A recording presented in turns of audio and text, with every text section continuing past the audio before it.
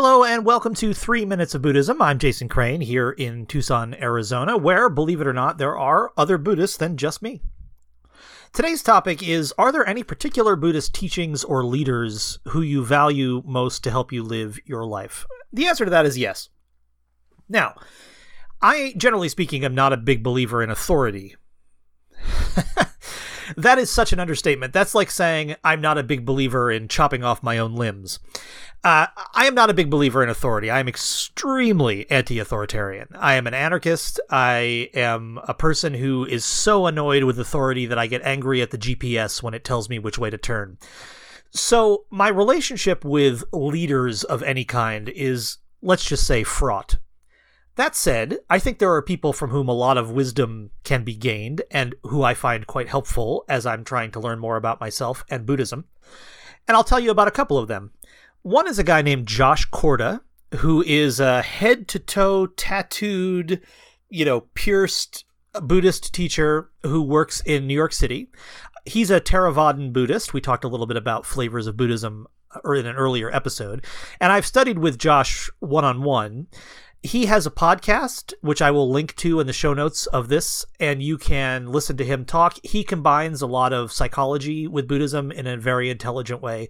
I find him super helpful. Brad Warner, whose books I mentioned in the previous episode, I find him pretty useful. I often disagree with things he says, but he always makes me think, and his books do as well. I find those quite useful. Those are two people I go to a lot. I also really like the Dharma talks. Again, Dharma is Buddhist teachings that are given by the guy who runs the Rochester Zen Center in Rochester, New York. And they have a podcast as well, which I will put a link to in the show notes here.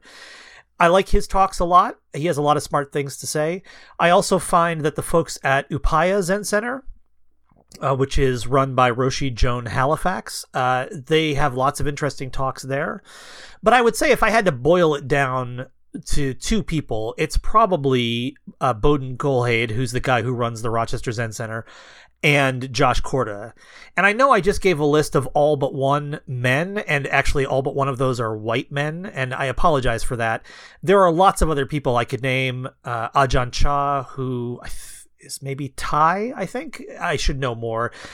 I mean, look, I have my own failings just like anybody else, and I have tended primarily to read, just because they're the things I've had the most access to, a lot of Western white male Buddhists people, and I apologize for that. It's a broader world than that, and I encourage you to Google. I myself am a white dude you should only be half listening to. That's it for today's 3 Minutes of Buddhism. See you next time.